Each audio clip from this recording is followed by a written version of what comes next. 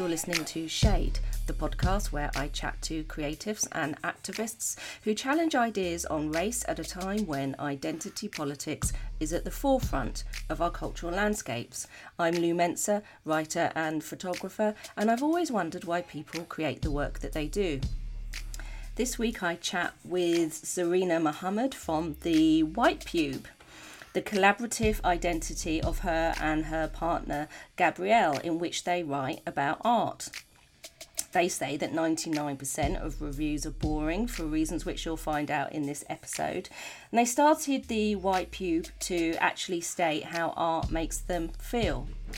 Their reviews and this episode come with strong language, mostly from me, and some adult content. The White PUBE describe themselves as the opposite of old white men with posh accents talking about art. They work from their bedrooms in Liverpool and London, and they say that they just want to write about art that makes them feel some kind of way, and to sometimes critique this industry as a whole and the mad way in which it fucks people over.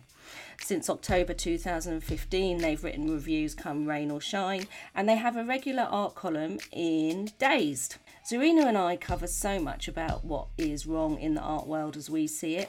You're going to love it, and you're going to want to take her up on her kind offer of helping you lot out in any way that she can. So if you're an artist of colour, she tells you at the end of the episode how to get in touch with her.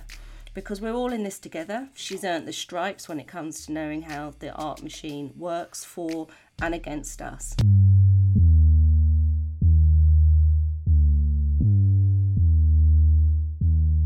On the way back from the show, I went from the show to the studio at uni, and I think I was on the bus, and I it must have been that day when the Evening Standard do their double page art review spread.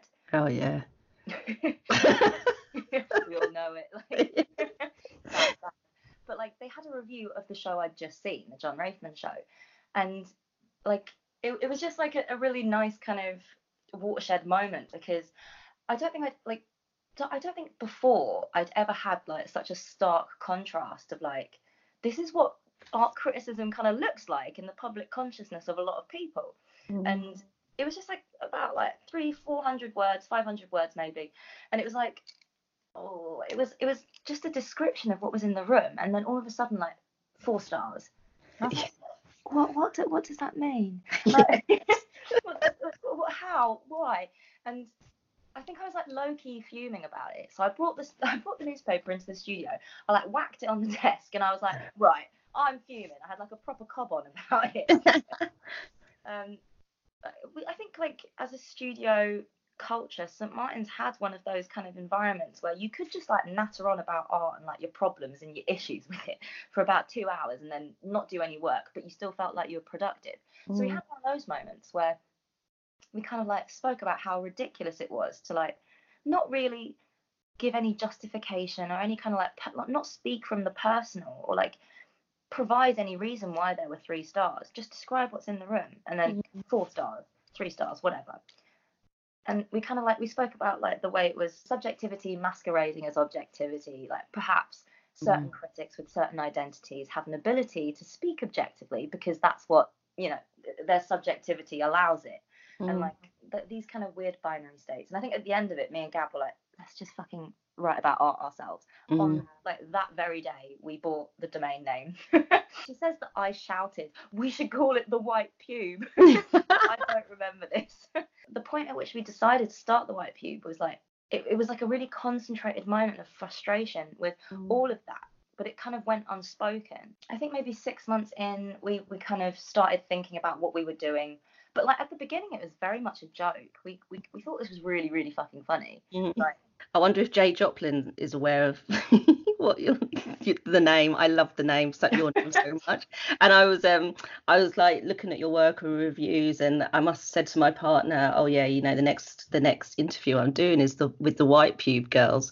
And it was about 3 days later, my 10-year-old just out of nowhere when I was cooking was Mum, what's a White PUBE? Okay, right. So now we're going to talk about art and art galleries and art criticism and what they're doing. If we're in a certain certain contexts with like people who are a bit like higher up in the art world will say like, oh yeah, we write for the White Pube, and they'll take us really seriously for a second. They're like, oh wow, oh my goodness, well you're so young, how, oh my goodness, how do you find, and we're like, oh no, sorry, it's not the White Cube, like we just, and they're like, oh, because they just it's like a very funny, and sometimes I'm like, I don't think I should correct you. Exactly. I'll just leave you with that, and you just walk away and process it, and it will come to you in a moment. I've been listening to your reviews that you've got online up on the site, which I love because they do exactly what you say. The reason why that you both started it, because your reviews sound how we talk about art with our mates, and it's the honesty when there's nothing to lose, you know. And I read a Guardian interview that you did recently, and you said we didn't really know what we were doing, it was just about getting our feelings out, and the way that the words are positioned isn't what matters. And I think that's really interesting because you write your views in a very natural way, how you might text a friend, like telling them about it.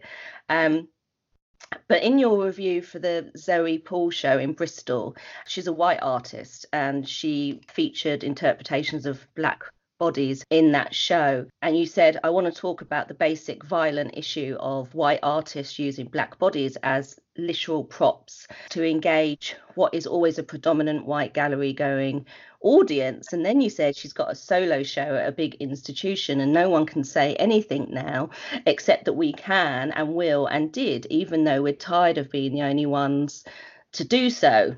People go around with these feelings of frustration and don't say them, usually because they're scared or they don't know what will happen when they say it. But you guys just go and say what we're generally feeling.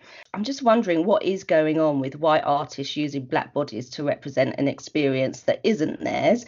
I just don't understand that, you know. Like, I've been asked to shoot stories like on the gay experience, and I'm just like, I'm just not going to do that because that's not my experience.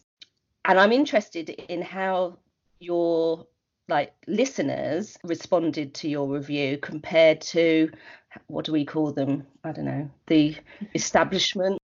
I think with the institution or like the establishment, in the words that you said, like I think they kind of like have this weird reputational risk tied up to the things we write. So with that Zoe Paul review, we heard afterwards that Spike Island took that review, because the show was at Spike Island, down in Bristol. They took that really seriously. They're quite invested in, I guess, this narrative, or this narrative that they are committed to diversity and inclusion and equality within the gallery space. They were the ones that like put on the Labaina Hamid show that won the Turner Prize, and that got her nominated.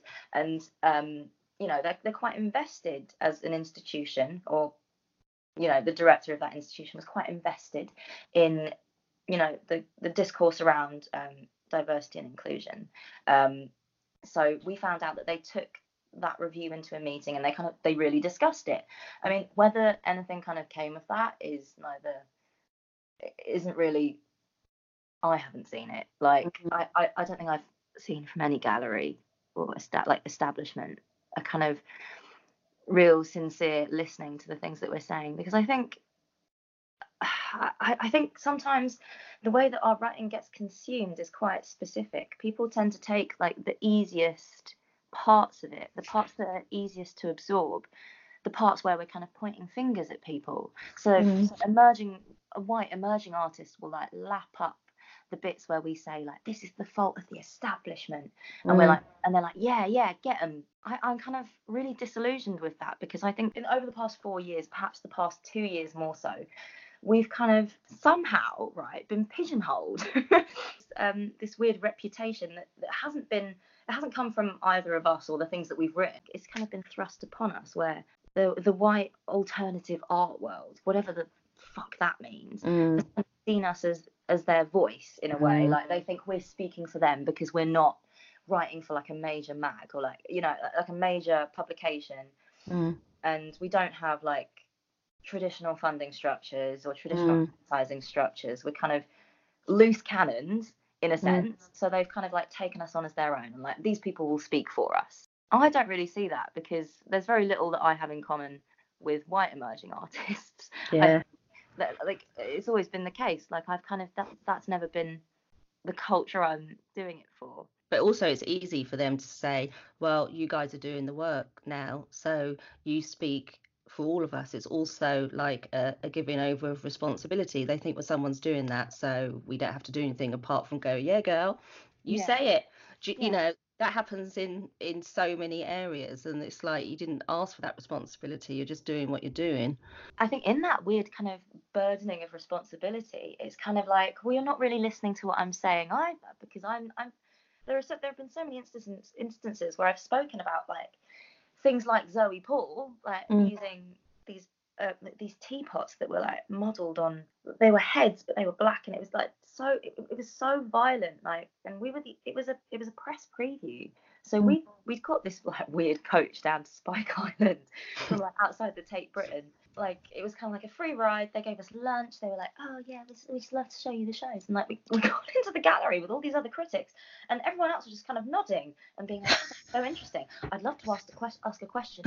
Like, let's get into politics. Like, what about gender? And I was like, oh my god, are you serious? How is no one talking about this? So I was like, I turned to Gab and I was like, you need to ask a question, because I'm not fucking asking a question. Like, Jesus Christ, am I going to be the angry brown woman in the room? No fucking way. And so like Gab was like, what? Why have you used? You're a white artist. Why are there black heads as teapots and fountains in the show? Like, do you see this as a problem? And Zoe Paul was like, I mean, yeah, this is the second time that someone said this, so yeah, I guess I'll really take it to heart. What? That was it? Yeah. She didn't have an answer? Yeah, no answer. I know. Okay. And people came up to us afterwards, like all these other critics and like people from institutions that were like on that press bus, and they were like, I'm so glad you said something. Like it was exactly what I was thinking.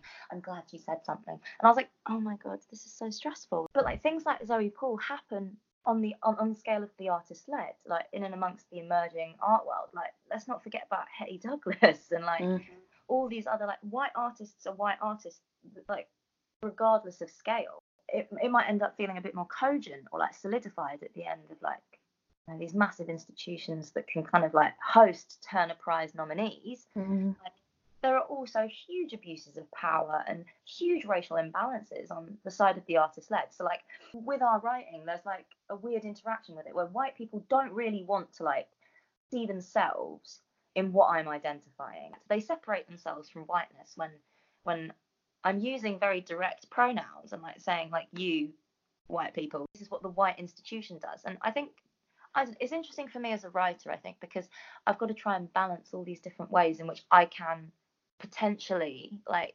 foster or facilitate an understanding or like an identification. Like, how many different ways can I say it? How many different ways can I put it? What could I write that will kind of shake things up?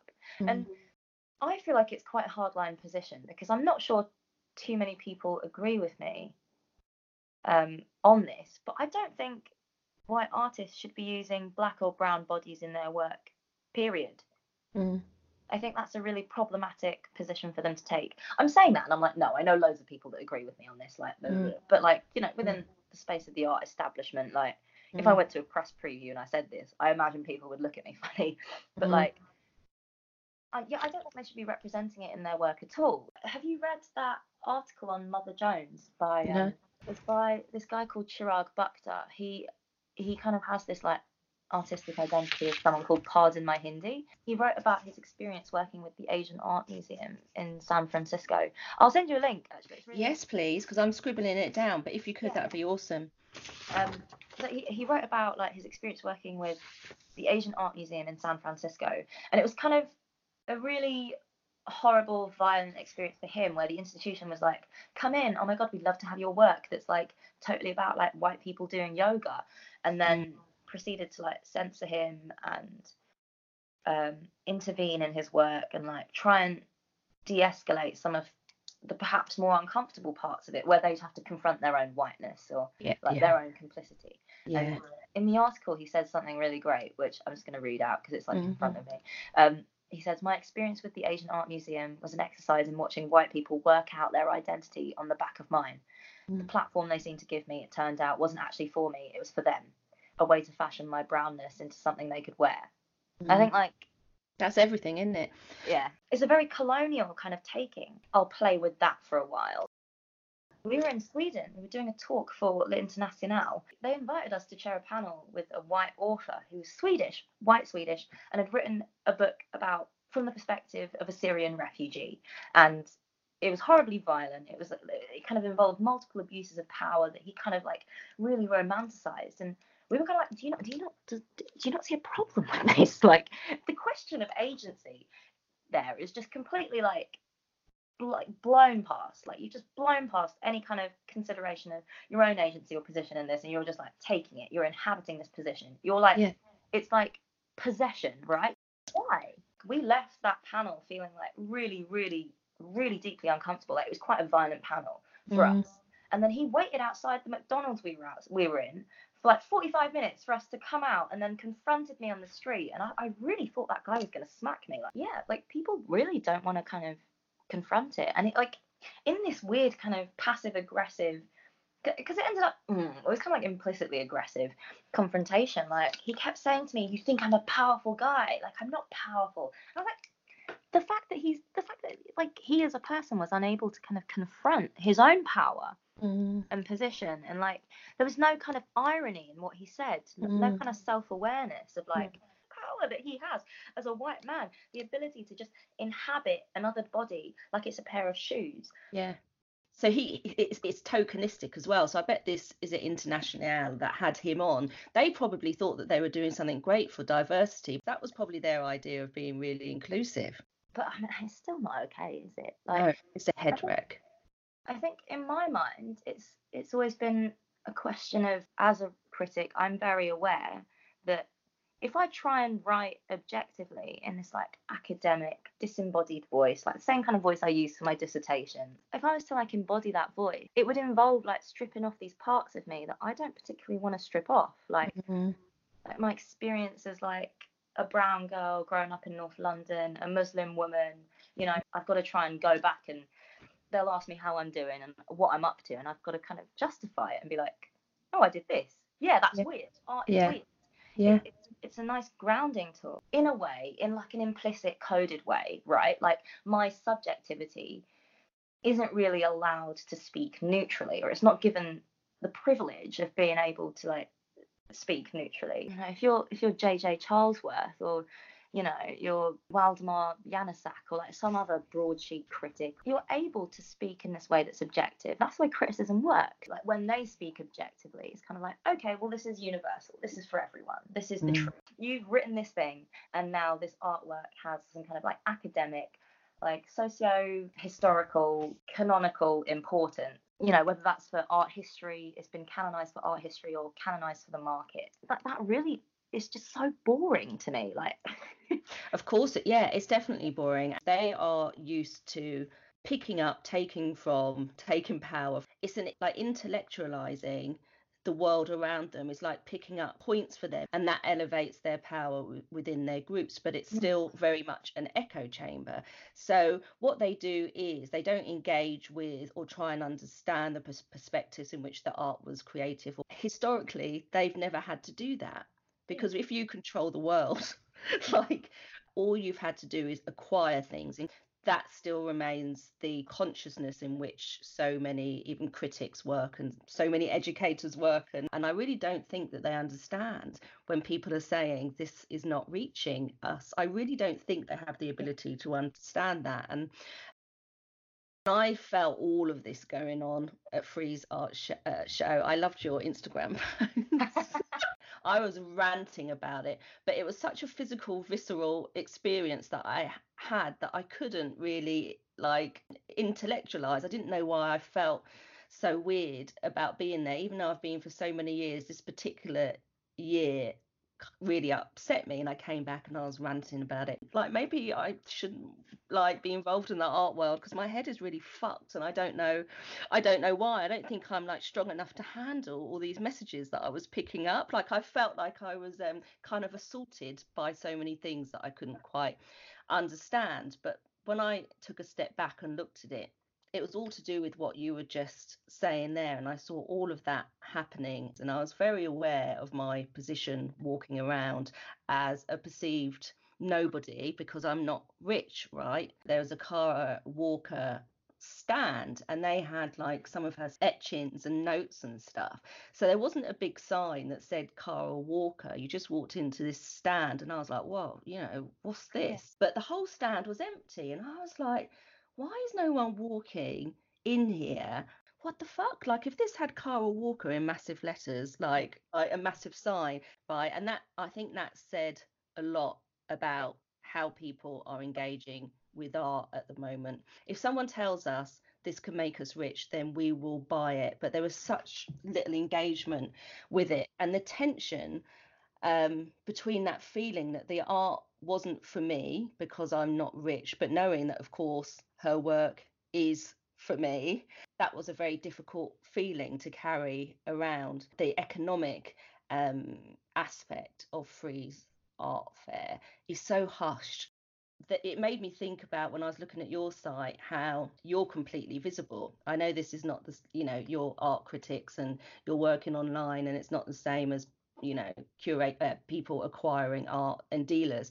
You make all of your accounts completely visible. Can you imagine if that happened, like if art dealers made their accounts visible? Like we started publishing our accounts because we were being, I think we were being lowballed by a university for a lecture that we were being asked to do, and we were kind of like, yeah, we'd love to do this lecture, but that's not enough money. Like, you can't. I think they wanted to pay us one fee for us to split between the two of us, and we were like, no, I'm sorry, that's not how that works. So Gab, I think, texted me and she was like, I'm going to go find every single job we've ever done. I'm going to publish it online. I'm going to send it to them and be like, look, we now publish our accounts. Like, this is what everyone else has paid us. You need to match that or go away. Like, and so in a way, like, it came from, I decided to do it because it was kind of a bargaining tool. We were being consistently underpaid, or like people were trying to consistently underpay us or pay us one person's fee, despite the fact that there were two people doing two people's amount of work. Like, there have been multiple times where we've had to refer to it and be like, just so you know, this job and the amount that you pay us will be made public. So if you want to pay us £100 for us to split between the two of us for an artist talk on a Thursday afternoon, that's fine. But like, it will be public. And people have gone away and come back to us like, oh my god, well, I'm gonna go and I'm gonna for you to be paid exactly what you're owed. And it like, people change really quickly. They're being held accountable in a way by the visibility.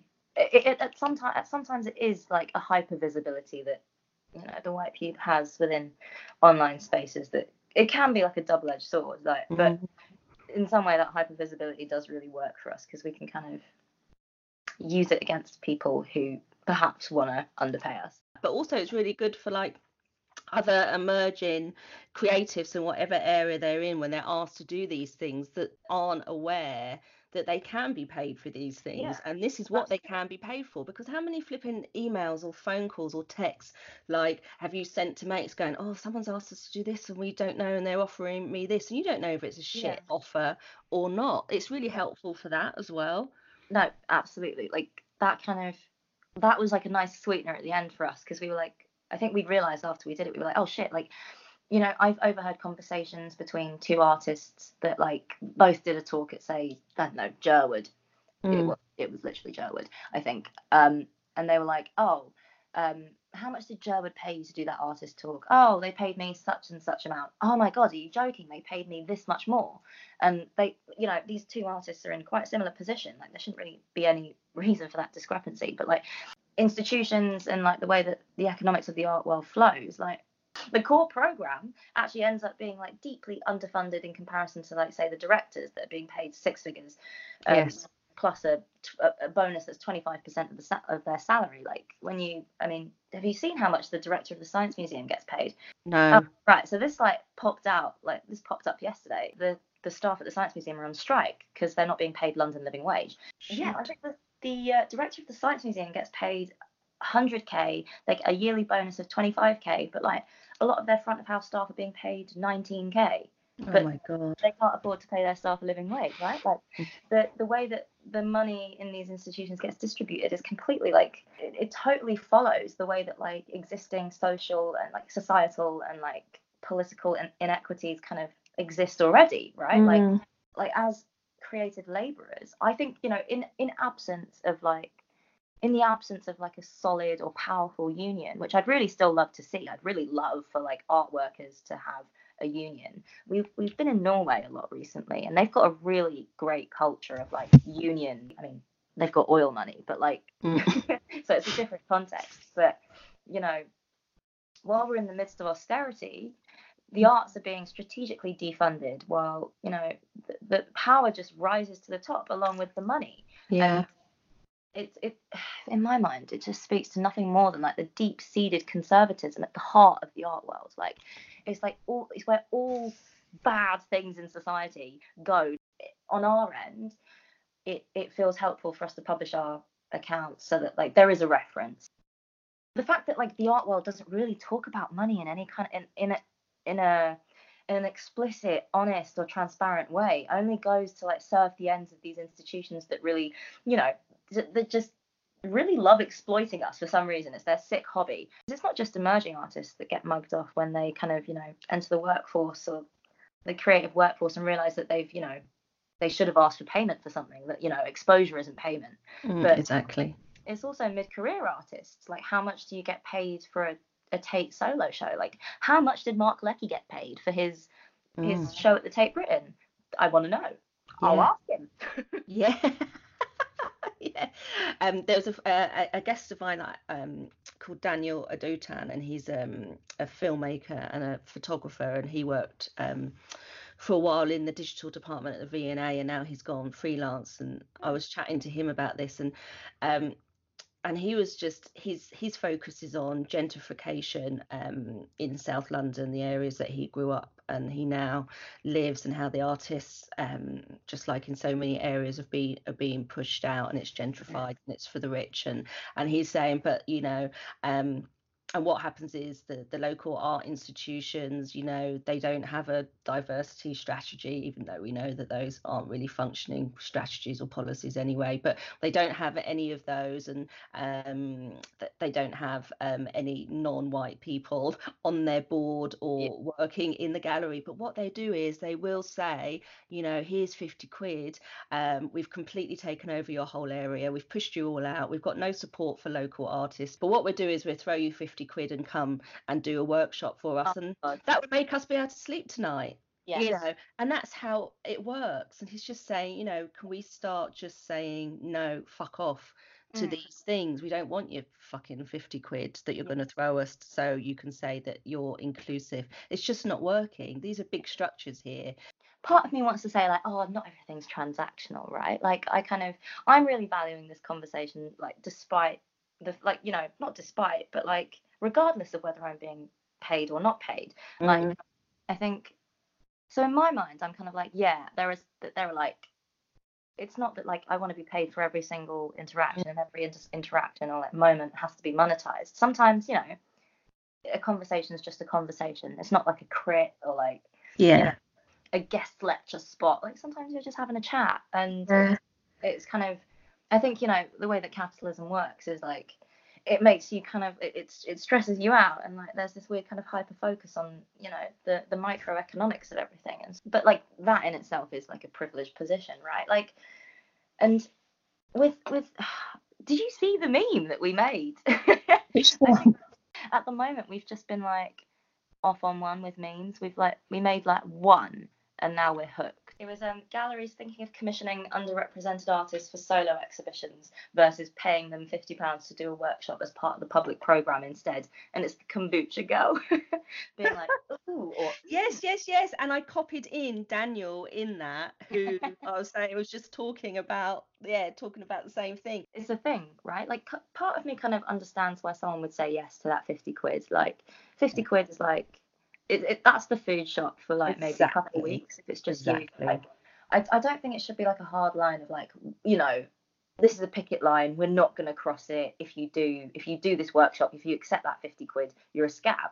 Because I mean, you know, I don't think that's helpful. That doesn't really allow for like the human within all of this. It's so difficult to make creative labor your source of income, because like so many people have to like survive by getting jobs outside of it. And so then this becomes like a kind of labour of love in a way. Yeah. And so in a way I can kind of understand why you say yes to like things like that, because, you know, sometimes like 50 quid is like 50 quid. And but I think maybe like a bit more understanding about like what those kind of public program moments do, like what are you actually entering into in that moment. Because I know so many people who've done like anything from like a Tate late to like, you know, a little workshop at a gallery in South London that's complicit in art washing the area. Across the range of that scale, there's kind of this idea that like we should be grateful for the opportunity.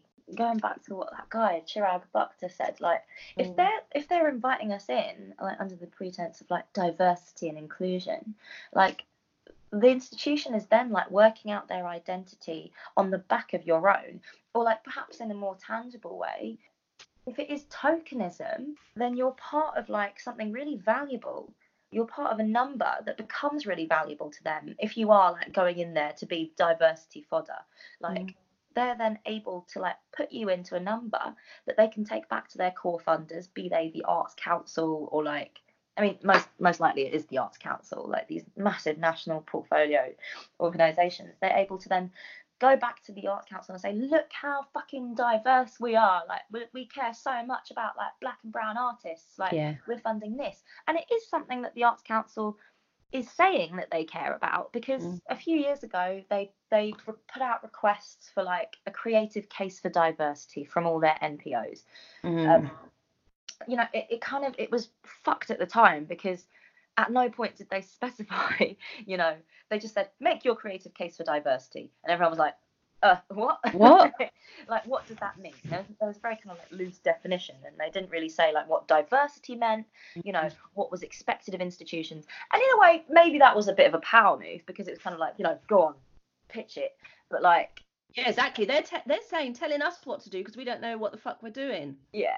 I think in a way also that vacuum kind of allowed lots of institutions to kind of like position themselves as like super fucking woke, when actually majority of their interactions with artists of color come on the end of like public program, in exactly those moments that you mentioned, where they're being paid 50 quid for a workshop. You know, maybe not 50 quid at the Tate, maybe it's 100, 150, a 250 pound day rate. But you know, at the scale of the Tate, if they're really committed to diversity and equality in the arts, as you know, as they say in their they've got like a little document about like equality and equal treatment. They're like their moral code or something that they hold all their hires to. Like their HR department's written this like little moral code, their ethics guideline. That's the word. I think if that was really the case on the scale of the Tate, perhaps there would be a bit more effort into like investing in artistic development, because these interactions are so fleeting. It's you come in, here's your 250 quid, get out after the day.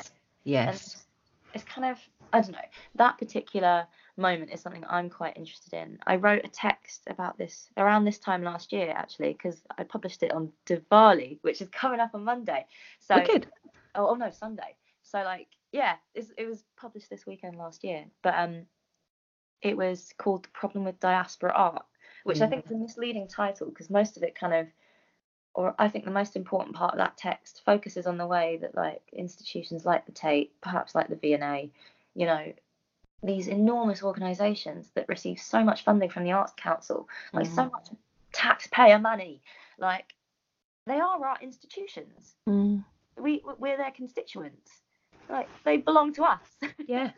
I don't know what's going to happen next, but there will be changes from all of these conversations about this. There has to be. But do you think that you're being listened to more now, as you're being invited by bigger galleries on panels and to review their shows like you were in Norway? But you know what it's like? It's the chicken and egg thing, isn't it? More bigger galleries are asking you to talk and they're engaging with you, so more will then follow, whether they understand what you're doing or not.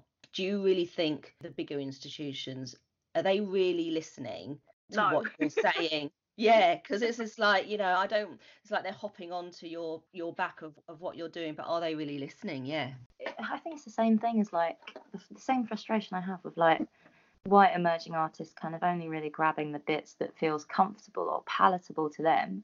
Mm. I think the same goes for the institutions. I mean, recently, this is all very topical, so I hope Yeah, this is wicked. But you know, Madani Yunus recently left the South Bank Centre after like 10 months on the job, I think it was. It was like a really kind of exciting hire.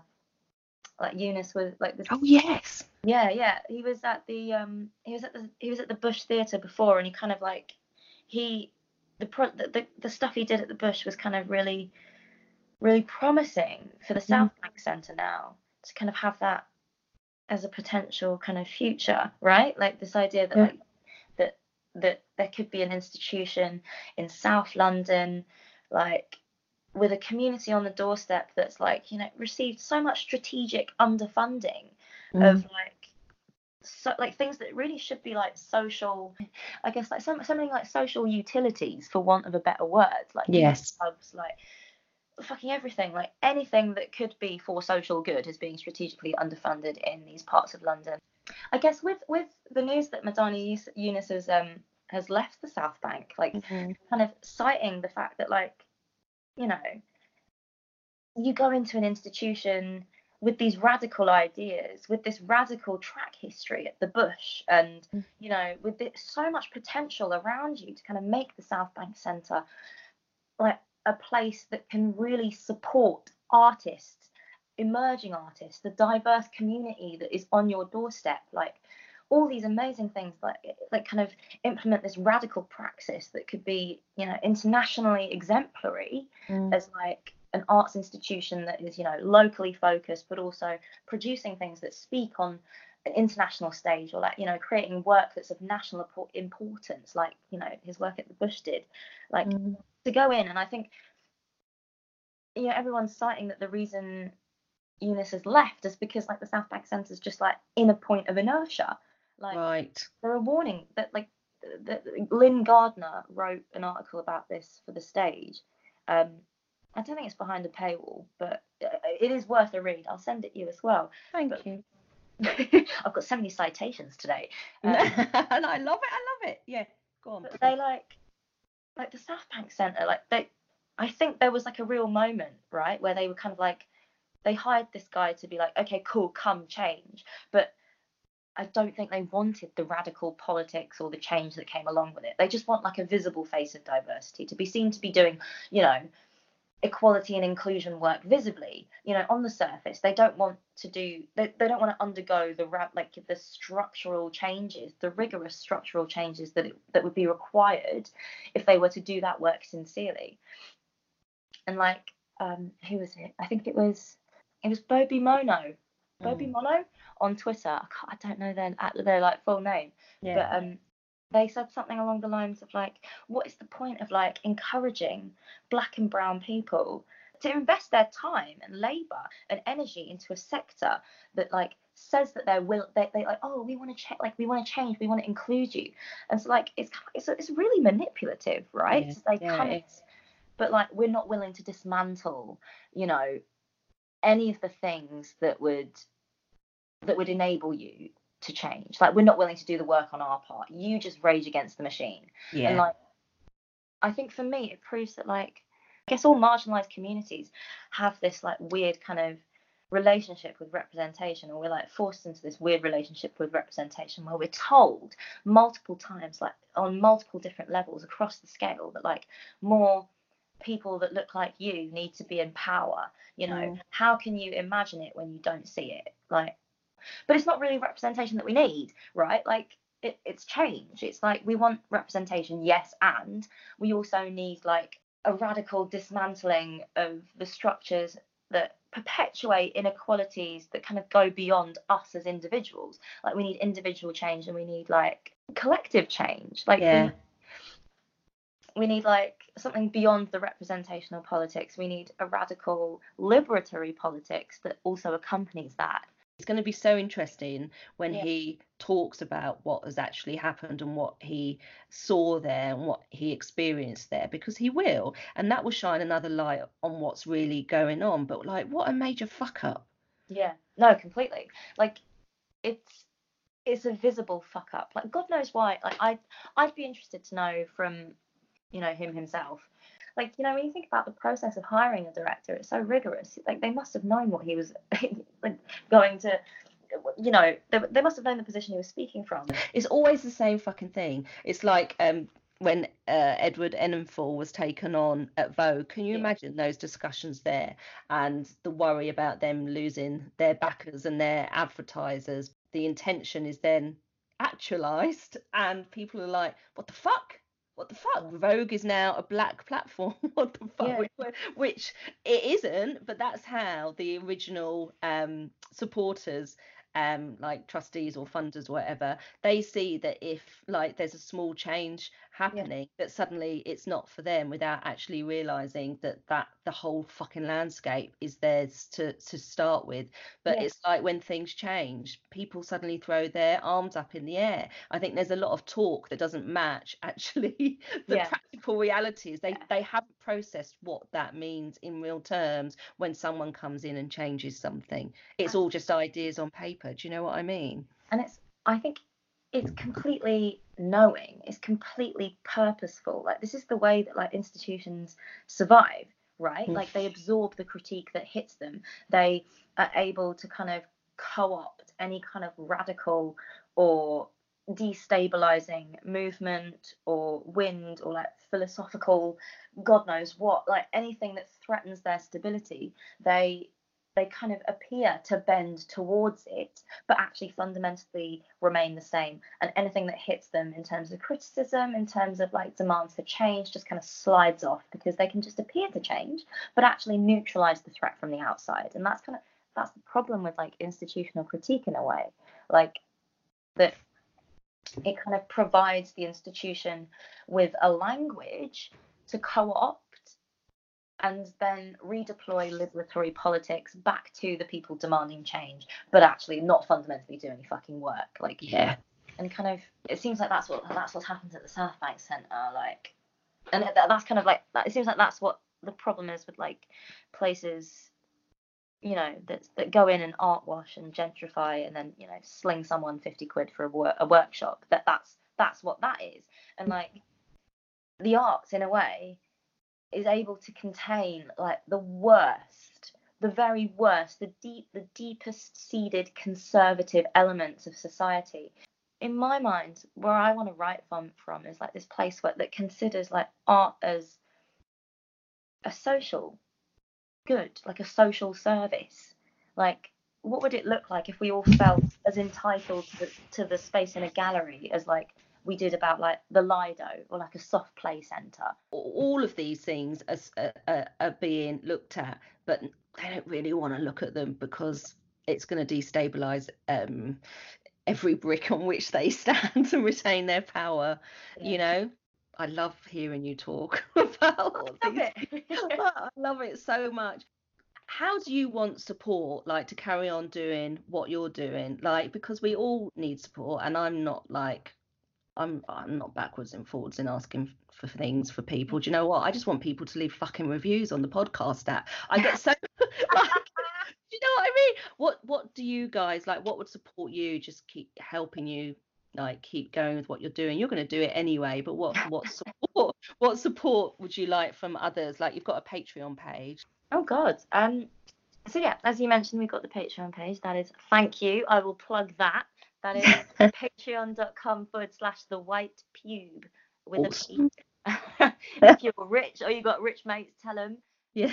Please join up as a patron, because that's the most consistent funding that we receive. We're not publicly funded as a website. We don't receive any kind of public funding from the Arts Council, despite our best efforts. They just really don't want to fund us. It's fine. I'm not taking it personally. But so we're funded by our readers, because I guess we're accountable to them anyway, but we don't really want any kind of like outside private funders. At the moment it's at a point where we could probably take like a decent wage from it, so it's not of the utmost importance if you absolutely are not in a place to like, we don't want to put everything behind a paywall. It's fine. But if you got rich mates, then they tell them. Tell them. I'm kind of like, oh no, I want to help. So I guess as well, that's something I should I think I want to put that out. Be like, if you are like an aspiring or an emerging art critic of colour, and there is any way that I can help, please DM me. I'm like, please DM like at the White Pube, or email us at info@thewhitepube, or like DM me on my personal. My Twitter is at Zarina Mohammed, MUHAMMAD. Like, if there's anything I can do, if you want like a pair of eyes, like if you want, you know, a proofread, some advice, a chat, I'm happy to go for coffee, or like, you know, if you want an introduction to someone, I'm like super happy to, like, I don't know, pay it forward in a way. Or like, you also have your Dazed column, right, where people can write in. yes, oh yeah, so we can we write an agony column for Dazed. Yeah, if you've got an agony or an issue that you would like us to answer anonymously, we can. And yeah, if you've got a problem that you have with the art world, any gripes, please do email us. We want to hear. That's wicked. Oh my god, I'm like, obviously, like, my mind is, I think I'll send in an anonymous one and then it would get read publicly, right? Yeah.